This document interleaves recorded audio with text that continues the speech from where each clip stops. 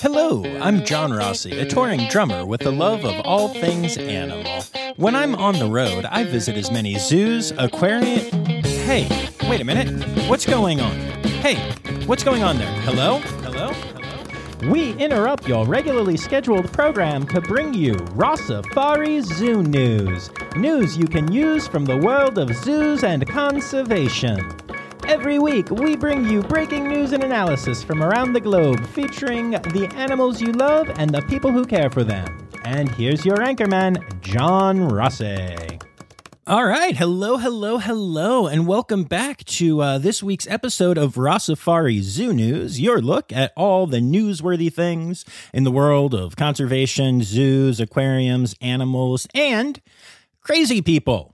That's right. Crazy people. And no, I'm not talking about any new updates on any of the former Tiger King people, but I'm talking about my life, though I'm not talking about me, though admittedly, some of you would disagree with that. Okay, so we are in another week of my videos of drumming with Emily, just continuing to be a viral sensation.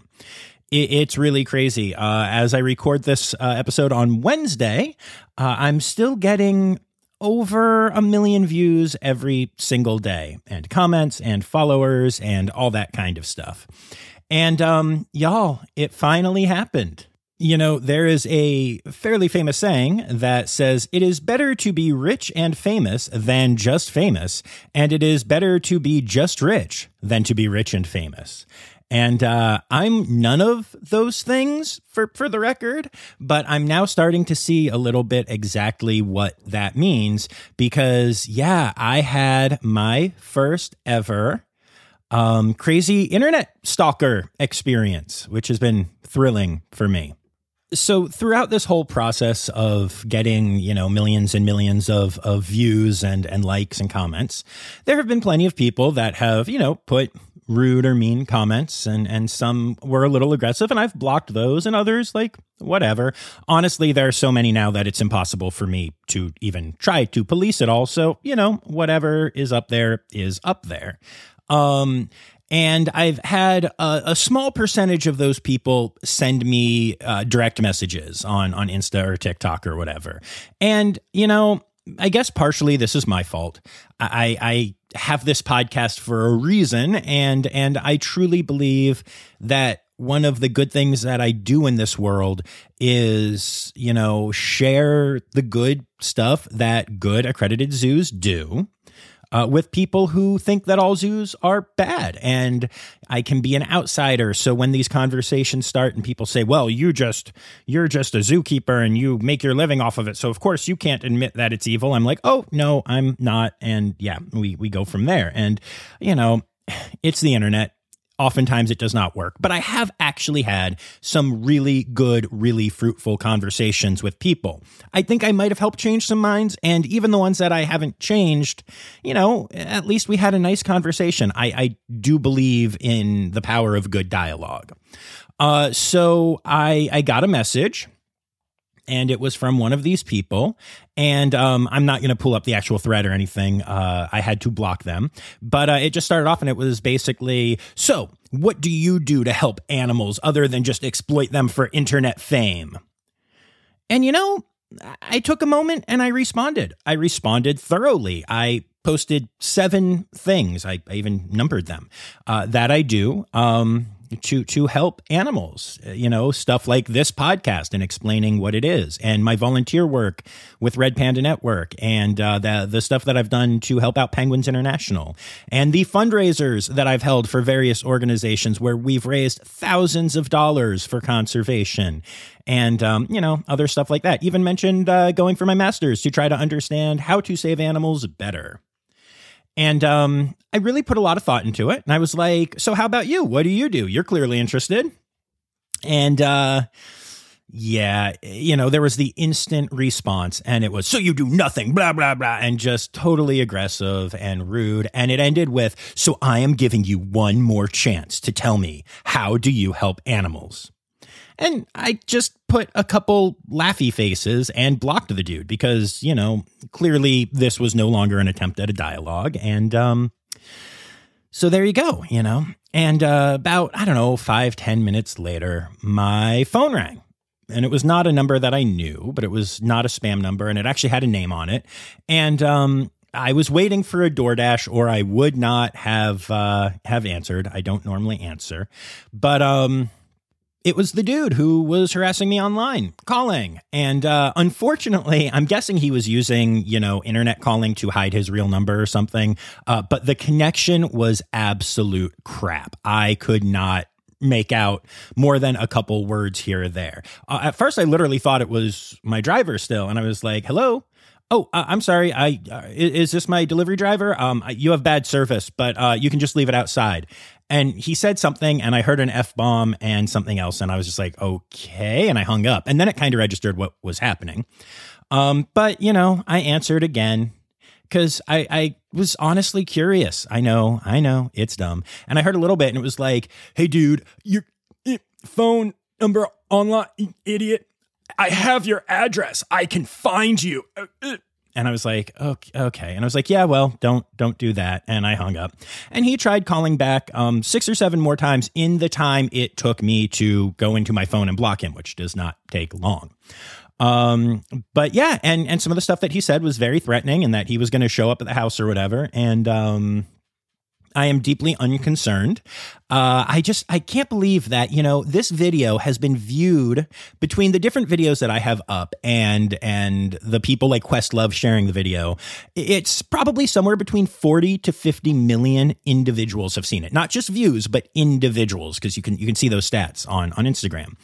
And he's the guy. He's the one who decided to do that. And part of me is like, that's hilarious. And part of me is like, but also, should I be nervous that he is actually crazy enough to try to do something? Because he's clearly crazy enough to be the one person to take it to that level. Yeah, I don't know. So I guess my point is, if I'm found dead at some point soon, somebody go into my Instagram and find that message, and you probably have found your killer. But otherwise, honestly, I'm not intimidated by it. I'm not bothered by it. He did say that he was going to go to all of my listeners and share that conversation to show how evil I am. So, if all of you listening, get a message somehow showing that conversation and seeing how, quote, evil I am, then, I assume you'll still be back here next week, especially since I just told you about it. But, yeah, so that's my crazy story for the week, and that's probably the most newsworthy thing that's happened in my world, honestly. It's just all cuckoo banana pants. But with that said, let's get to the news from the rest of the world, at least like zoo-wise. 1, 2, 3, 4. Ow, that's a funky monkey, tree kangaroo, or a binturong. It's Zoo News. Yeah.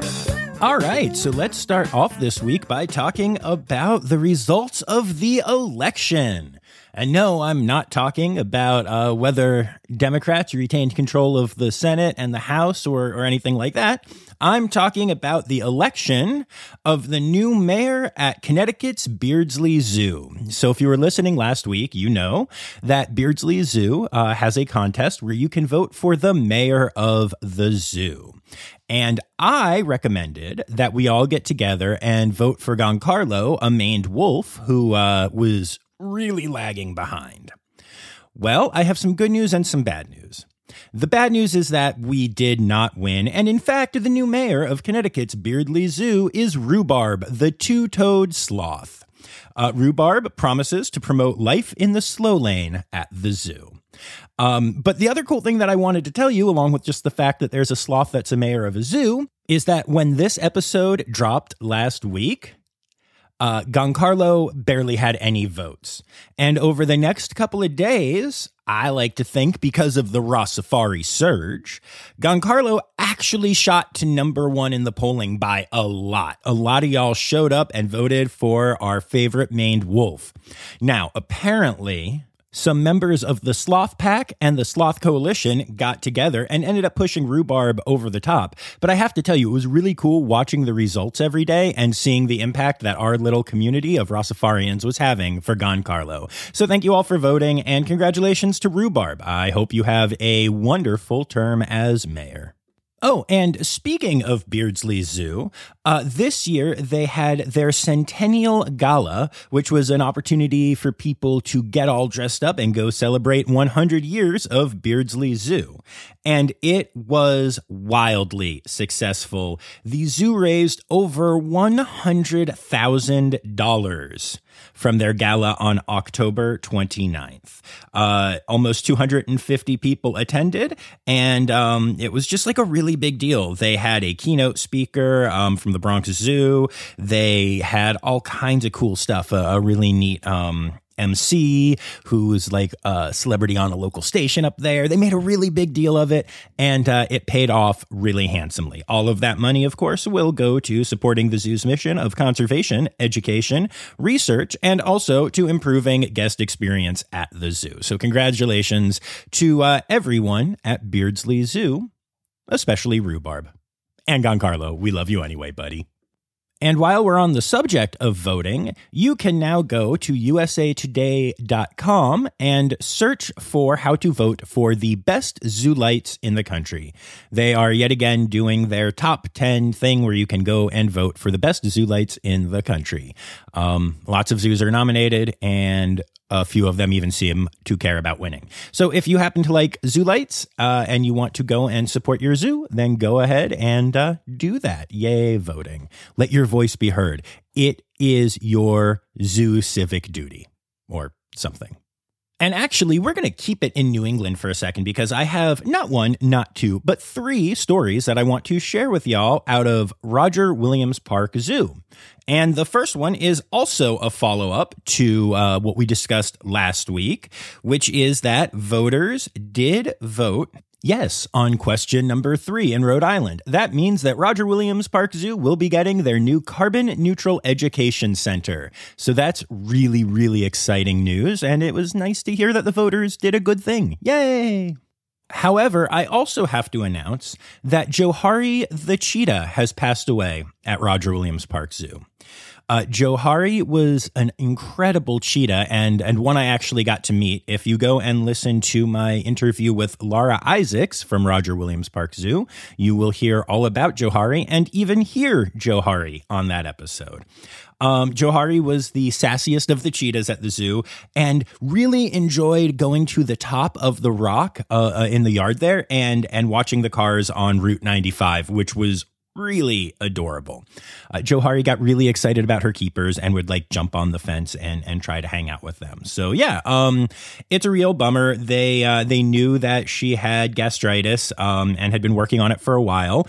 But you know, unfortunately the disease was doing too much damage and she couldn't live a good life. And Johari was just a couple weeks shy of her 9th birthday, with a wild life expectancy of 7 to 10 years for cheetahs.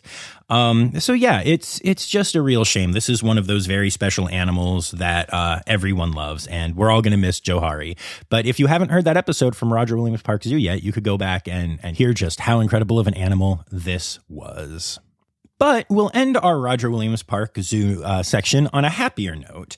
The vet tech at the zoo, Abby Nicolopoulos, has achieved the veterinary technician specialty in zoological medicine, also known as VTS-Zoo. This is really rare. In fact, there are 18 vet techs in the entire country that have achieved this level of expertise in the field of zoo veterinary care.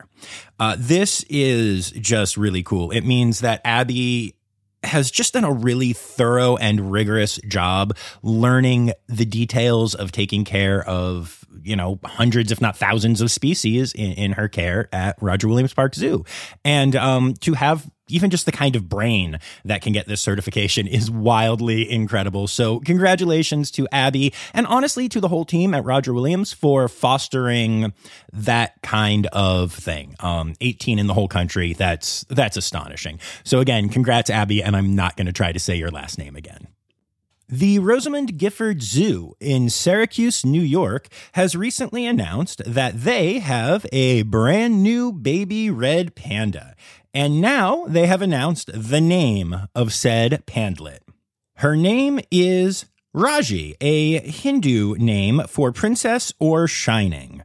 So yeah, this is really exciting. And Raji is a panda that has a lot of really important genetics going on there. It's a very good match in the species survival plan. So Raji is going to grow up to be an amazing ambassador for her species, I'm sure. So welcome to the world, Raji.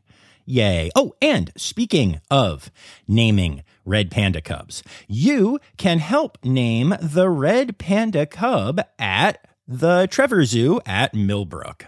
This is another one of those voting fundraiser things where for $2 per vote, you can vote on the following names for this male pandlet: Bruce, Jay-Z, LeBron, Olin, or Sandy. You can vote as often as you like, and every $2 donation will go to the zoo to help out with things, obviously.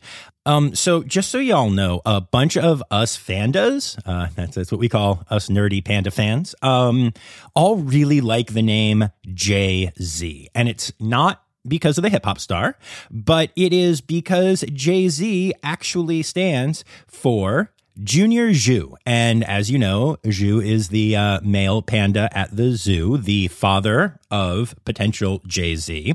And I just think that is possibly the cutest name ever. So if you want to drop $2 and you want to go have an impact for the Trevor Zoo and help name this little pandlet, I vote Jay-Z, and I hope you do too. Junior Zhu, Junior Zhu, Zhu at the zoo, Junior Zhu. All right, so we've talked a lot on here about the effects of Hurricane Ian and the fact that the hurricane did a lot of damage to zoological facilities in Florida, even though they are recovering well. And now SeaWorld has come through, specifically the SeaWorld Conservation Fund has made not one, not two, but 10 emergency grants to Florida facilities that need help recovering from Hurricane Ian. Given the fact that there's currently a tropical storm ravaging Florida as well, I think this is extra helpful. But this is just another reminder that SeaWorld does incredible, incredible stuff, and that they're, really there to help out the community and everything. This is just another great example of SeaWorld being awesome. Oh, and actually, since I have a lot of new listeners, thanks to the whole Drumming with Elephants thing, if you haven't gone back even just a couple episodes and listened to the episode with Clay Carbajal, I highly recommend that you do if you would like an insider's view of what happened at SeaWorld during the whole Blackfish controversy and a look at why that film is so problematic and not really a good representation of what SeaWorld does. If any of you new listeners listened to what I just said about SeaWorld and were like, what? SeaWorld is evil. Go check out that episode and it'll give you a much better, balanced, nuanced view of what actually happened during that time from someone who was there. All right. I'm really excited about these next two stories. So first of all, our friends at Lincoln Children's Zoo have announced the birth of a Matschie's tree kangaroo, Joey. Now, the Joey was born all the way back in May, but of course, tree kangaroos are marsupials, meaning that it was basically the size of a grain of rice, and it was born but then crawled immediately into the pouch to start nursing and continuing to grow. However, now the Joey at 27 weeks old actually looks like a baby tree kangaroo and is starting to occasionally poke its head out of the pouch more often, though it is still nursing and not fully leaving the pouch. So for those of you who are as into tree kangaroos as I am, the mom is Judy and the dad is Bexley, or Bex. I love Bex. Bex is adorable. And currently, Judy is the tree kangaroo that is on display most of the time, so you do have the chance to see a little Joey head popping out if you visit Lincoln Children's Zoo. However, it is an extremely rare event at this time. Probably within the next week or two, the Joey will occasionally start to actually come all the way out of the pouch, and you'll get from about then until 40 weeks, so roughly 12 weeks, to see in and out time before we have a fully independent, out of the pouch baby tree kangaroo doing the thing and being adorable. So, and if you're not following at Lincoln Children's Zoo, you should, because A, they are an incredible zoo, and B, because they will post more pictures as well as the sex of the baby and its name when that can be determined. So, yay. And that's not the only good tree kangaroo news that I have this week. Oakvale Wildlife Park in Australia has announced the birth of a Lumholtz tree kangaroo. Now, Lumholtz tree kangaroos are one of only 2 tree kangaroo species that can actually be found in Australia, along with Bennett's. The rest are all found on the small island of Papua New Guinea. So Lumholtz tree kangaroos have been living in the wild, and they struggle there a lot. There's a great tree kangaroo rescue organization in Australia that I want to go volunteer for at some point that takes care of these animals and tries to save them from dog attacks and collisions with cars and stuff like that. And recently, they teamed up with some of the zoological facilities in Australia to start to house the species for the first time outside of just a few of the small facilities in Queensland that were keeping them. So this tree kangaroo, named Sophus, is the first ever Lumholtz tree kangaroo born in captivity outside of a zoological facility in Queensland, and thus represents a huge, exciting step in this captive breeding program. This is a big deal, y'all. This is very cool to see, and here's hoping that this program continues to work and they help to save this endangered species. And speaking of births of adorable species, the Potawatomi Zoo has announced that their southern Tamandua olive has recently given birth to a new Tamandua pup, also known as a Tamlet, I guess. I'm just sticking with this forever. It's the first time that Tamandua has been born at the zoo, and it's also Olive's first baby. The zoo did let us all know that not only is Olive doing well, but Franklin, the father, is also doing just fine. He is just completely uninvolved with rearing the pup, so he doesn't really get a lot of attention in the announcement. But the pup is doing very well. Everyone seems very healthy, and congrats to the zoo on the birth of this incredibly weird and awesome species. And while we've all been enjoying watching Fritz, the baby hippo, grow up at the Cincinnati Zoo, you can now take a look at a new baby hippo at the Dallas Zoo. Everyone appears healthy, and both mom and baby are currently staying behind the scenes where things are going well. And so hopefully they'll be on exhibit soon, and we'll have yet another baby hippo or hiplet to follow. 2 new Asian elephants have been gifted to the National Zoo from the Rotterdam Zoo, where they are both expected to breed with the zoo's male Asian elephant, Spike.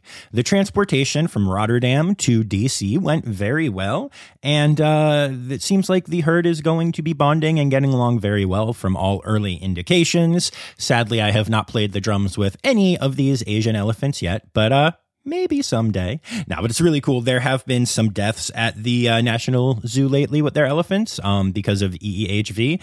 And so it's just really cool to see them getting a few more new elephants in and growing that herd. And hopefully we'll have some breeding success. That's important both for the propagation of the species and because I want to talk about ellets. I guess it would be ellets. Anyway, a visitor to the Bronx Zoo recently decided to break into the exhibit of the Pereire David deer that live on the monorail exhibit. And fortunately, the visitor did not contact any of the animals, and he was captured and taken into custody. And early indication is that he has some serious emotional issues going on. But the zoo made it perfectly clear that it is wildly illegal to break into an exhibit, and as such, plan on pressing charges. This is not the first time that a person with questionable mental stability has broken into an exhibit at the Bronx Zoo, and that they have to be strict about this or else it will continue. So we're just grateful that nobody and nothing was hurt. And last but not least, in the zoo news department this week, spoiler alert for the animal holiday section, this month is November, and November is Manatee Awareness Month. And one way that is being celebrated is by transporting 3 manatees from Zoo Tampa to the Cincinnati Zoo, where they will be rehabbed. This is one of my favorite weird little factoids about just the zoo world, is that, a lot of the zoos in Florida have manatee rescue and rehabilitation setups because manatees are in a lot of trouble in Florida, and they do a lot of the work right there. I've gotten to go to some of these facilities and see some of the manatees being rehabbed, and it's always wildly inspirational and very cool. But sometimes they just have too many. And when they do, the two facilities that are the most likely to take on those orphaned manatees and to help rehab them and then send them back to Florida are Columbus and Cincinnati. And I just find that hilarious because, they both have incredible facilities and are set up to do this. But when you think manatees, you don't think Central Ohio. And literally, those are like the only places that regularly do this. So, outside of Florida. So, yeah, you get just Ohio manatees. I don't know. It just cracks me up. But very proud of the Cincinnati Zoo and always the Columbus Zoo as well for the incredible work they do for this incredibly important, wildly endangered American species. Conservation, news time. Oh, yeah. All right, so let's talk about blue whales for a second. They're really cool. That was it. Just wanted to let y'all know that. No, wait. I actually do have a conservation story about blue whales. There have been some studies done recently, and researchers now estimate that blue whales may each consume up to 10 million pieces of microplastics every single day. That's up to 96 pounds of microplastics every single day. That's like a child. My son does not weigh 96 pounds. It's apparently the average weight of a 13-year-old human. So yeah. Microplastics are pieces of plastic that measure less than 0.2 inches or 5 millimeters, and are created as plastics break down in the ocean. And so yeah, whales just happen to be ingesting 96 pounds of this every day. This is why I get frustrated when I see people posting memes, especially people who claim to care about conservation, saying, why should I worry about using a reusable water bottle when there are airline companies flying jets that are empty just to keep their place on the schedule and stuff. Look, I get it. Humanity is just screwing up the planet. It's gross. However, I think it's important to look at it on the individualistic level, okay? Is using a non-reusable plastic straw going to save the planet? Nah. But if you were able to track that straw and find out that it ended up in a sea turtle's nose and caused that sea turtle damage or killed it, how would you feel? How would you feel knowing that, a whale ate the plastics that you could have avoided? These are the things that I like to think about. And again, look, I am not coming down on anyone. I also struggle with single-use plastics at certain times. There are certain things that I love that come in single-use plastics only, and it is a constant inner battle whether or not to have one of those or not to. I am not judging. I am not saying anything other than let's not push the false narrative that we can't have an impact, because even if you question how much of a global impact we are having, the fact of the matter is that you can have an individual impact on an individual animal that, makes a big difference in whether it lives or not. So yeah, just something to think about. Researchers have recently discovered a new owl species, and they say it is a hoot. The Principe scops owl is an owl that is endemic to the island of Principe off the west coast of Africa, found in the Gulf of Guinea. Now, endemic, in case you don't know the word, means that it is found there and only there. And this is the crazy thing about finding new species. So this owl was initially discovered, ? It was kind of seen and believed to be a new thing back in 1990. It's 2022, y'all. And so teams started to go out and try to search and find this owl and figure out if it was in fact a new species or not. And it wasn't until 2016 that they got the first actual photographic evidence of this species existing. But even then, they were not actually able to see and find one in person and do the research and do the testing to figure out if it is a new species until just recently. Those are the kind of things that just blow my mind. There has been a team working on figuring out whether or not this owl is a new owl since 1990. And now they can say, yes, it is. They might also be saying, what have I done with my life? No, I'm kidding. I actually think that is really awesome. But now the next phase of the work begins where they have to figure out population counts and figure out if it's already endangered or if it's thriving or what, and then come up with a conservation plan should the owl need it. So still a lot of work to do, but hey, at least we now know it exists. This next story is just fascinating to me. So there are wolves in parts of the Netherlands that have become very habituated to humans being in their national park space. Lots of times these wolves will, walk right by humans. So far, there haven't been any stories of any negative interactions or anything like that, but they are quite habituated to humans. So the government in this area has come up with a plan to make sure that the wolves start acting a little less tame. They are going to shoot them with paintballs. Now, this isn't like open season, go grab your paintball gun and come shoot some wolves. This is going to be an official thing where experts do the shooting and where they use different colors and such to see which wolves have already been shot. But yeah, their plan is that they're going to shoot wolves with paintballs, hopefully scaring them and making them less habituated to humans and more willing to stay away. Because the idea here is that, wolves getting too close to humans can lead to things like dog deaths or human-wolf conflict, and then that makes people start to turn against the wolves. And then we suddenly have the same situation that we have with the Red Wolf reintroduction program in North Carolina right now, where people are just deathly afraid of wolves for no real reason and thus fight their reintroduction. Yeah, it's a really interesting approach, and I'm curious to see how it goes, I guess. This seems weird to me, but I am not a conservation expert, so I will watch and learn with the rest of us. And last in conservation news this week, we've been talking a lot about the cheetahs that were African cheetahs that have been reintroduced into India, into the habitat where Asiatic cheetahs used to live. And I've talked about this on here a little bit and expressed some confusion about it because, in my mind, I think I mentioned on here that putting an African species where an Asiatic cheetah is kind of not a reintroduction because they didn't live there. And my thought was even that at that point, isn't that kind of an invasive species?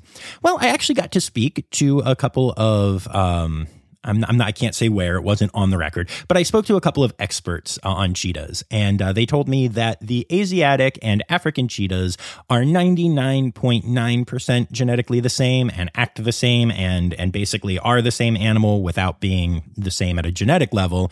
And so they were all very comfortable with the idea and truly do see it as a reintroduction, which I think is very cool. And then on top of that, I'll let you know that the reintroduced African into Asia cheetahs have had their first meal. They actually successfully hunted for the first time. So it seems like things are going very well for the cheetahs in India. So I think that's pretty darn cool. It's time for other news. It's time for other news. Hey, now, right now, it's time. It's time for other news. Hey, it's a segue to the part called other news. Scientists are starting to figure out why elephants hardly ever get cancer. It's really interesting. So this has been a paradox for a long time, so much so that it's actually known as Peto's paradox. It has its own name, which is that cancer is caused by gene mutations that accumulate in cells over time, yet long-lived animals that have lots of cells, such as elephants and whales, hardly ever get cancer. Well, in looking at elephants, we're finally starting to figure out why. There is a gene which is commonly known as P53, which helps humans and other animals repair DNA damaged during replication, which obviously would help stop getting cancer. Elephants have 20 copies of this gene, each with 2 variations called alleles, which produce a total of 40 proteins.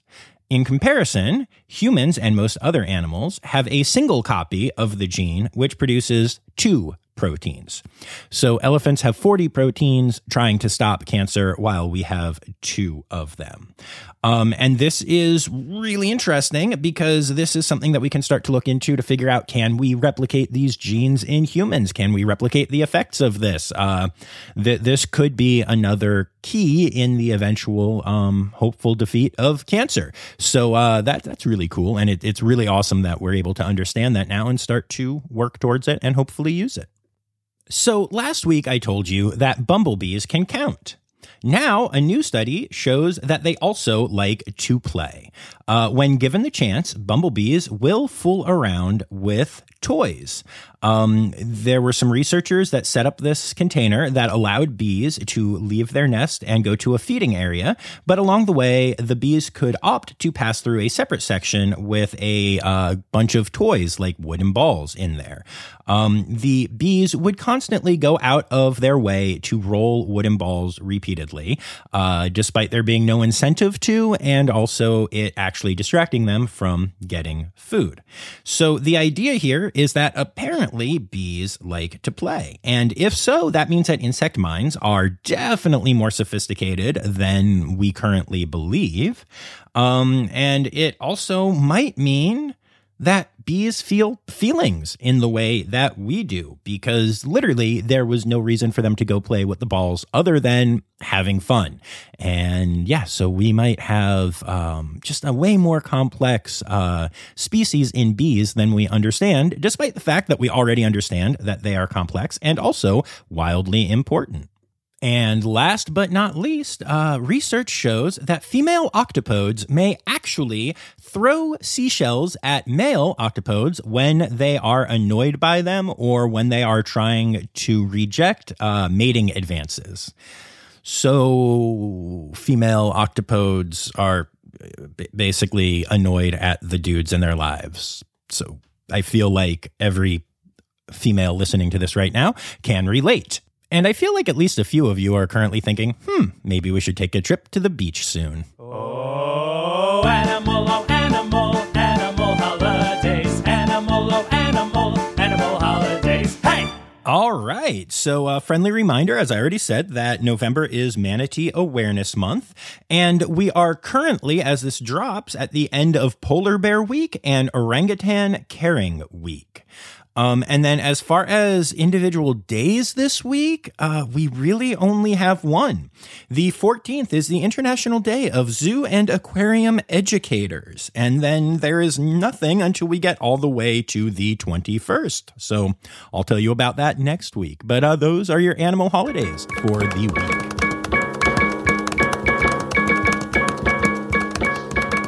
All right, so there you have it, folks. I wanted to say thank you to everybody who contributed to the episode this week, but before I do, I also wanted to put a message out there to you all. I know I always say to tag me in things, and that totally works most of the time.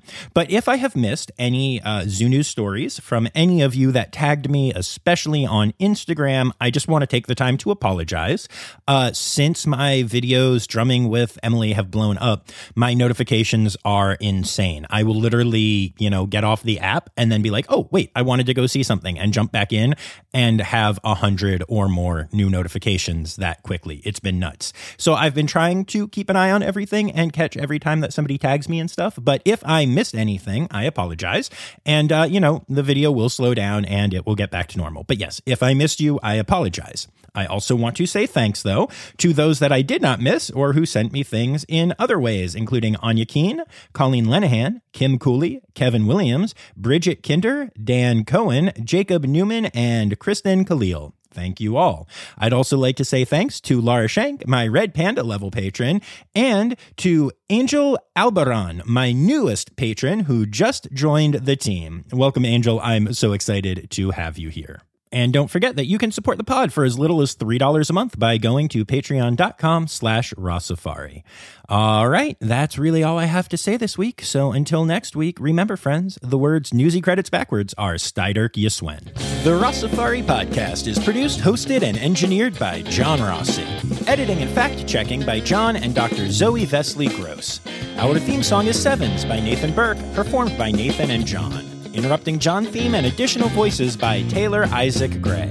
You can reach John directly on Instagram and Facebook at Rossafari or by email at rossafaripod@gmail.com. Rossafari is part of the Daydreamer Media Network. Now, stop listening to me and go visit a zoo.